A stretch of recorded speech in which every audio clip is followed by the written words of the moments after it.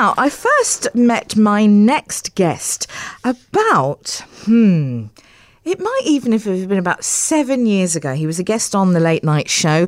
And then I knew him as Latheem. But this morning, he comes to us as a rebranded, a whole new person. Jason Orpheus, he's got new music out. We'll hear the new track, which is called Ghost, at the end of the show. But for now, Jason Orpheus, welcome. Hello, Sarah. It's so nice to see you again. I've been so excited. I've been so excited for this interview, just because it's always lovely to catch up with people when you haven't seen them for a while. That's always fantastic. But you've had a whole new shift, a rebrand of name, of self.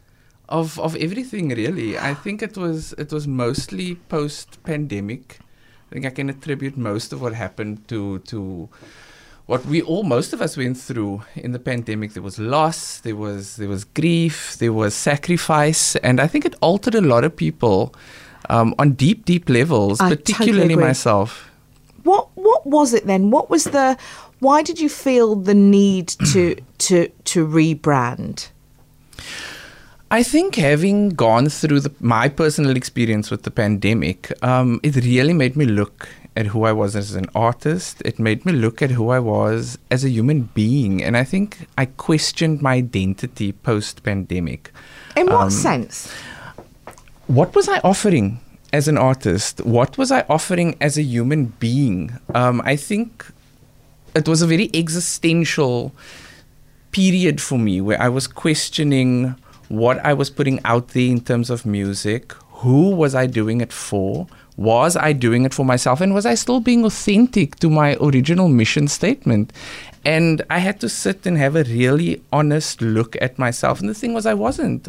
I was off my center. I was off my compass north. I wasn't honoring myself. I wasn't even writing about things that I necessarily wanted to write about in some of my songs. And that really bothered me because of the pressures I think that a lot of independent, emerging and struggling artists sort of go through the self-compromise, I think, that a lot of artists experience. Particularly, I think, in a Cape Town context. And I know that it's no different. It's probably even worse on an international platform or within that context. And I felt confused.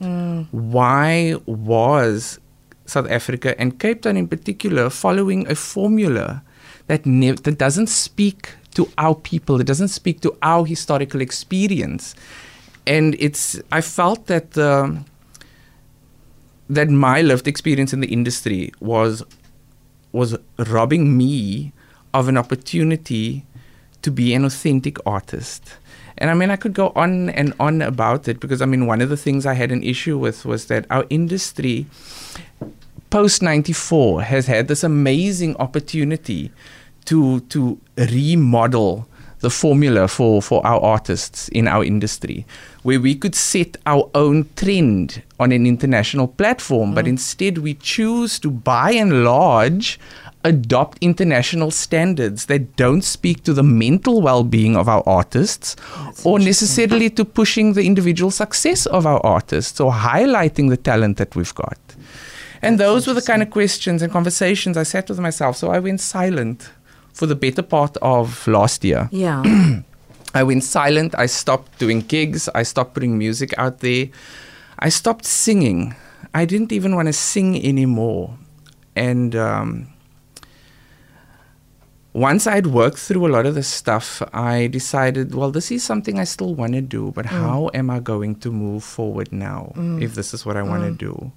I'm going to have to give up a lot of the expectations I placed on myself to belong in a space that I didn't feel spoke to me. That's huge, though, but particularly when this is your living. Right. The risk of that. I mean, and I love that you're coming out and saying this. You know, I think that there was the word of the year for last year was authentic, apparently. I know that some people sneer and go, oh, you know, yes, authentic. But actually, I think that to do that is cowardly because the strength it takes to live as your most authentic self. or to at least have that as a goal is enormous. When you then add that your career rests on it, mine does as well, there's a risk attached to that. What if people don't like my most authentic What self? if they don't? What if they don't? It's scary. It's really scary. And in the music industry, it is particularly, which direction do I go in? Am I putting out music that I can guarantee is going to get played on there, and there? Right. But do I enjoy singing it? Is it a creative output that I'm proud of? All of that stuff. I think it's incredibly brave what you've done. Really. How do you feel? We're going to hear Ghost in just a minute. How do you feel now about having put out music that you feel is you? So what we've done, myself and a number of producers, we've been working on new music painstakingly, because I really wanted to take my time to write stuff in a genre that I was finally comfortable at. Okay. Because, I mean, my tastes have changed over the years. I started out in alternative rock, as you know. Yeah. And Which always blows my mind. Yeah. It was my Alanis phase, man. I grew up, mid-90s, and those were my influences and my expressions.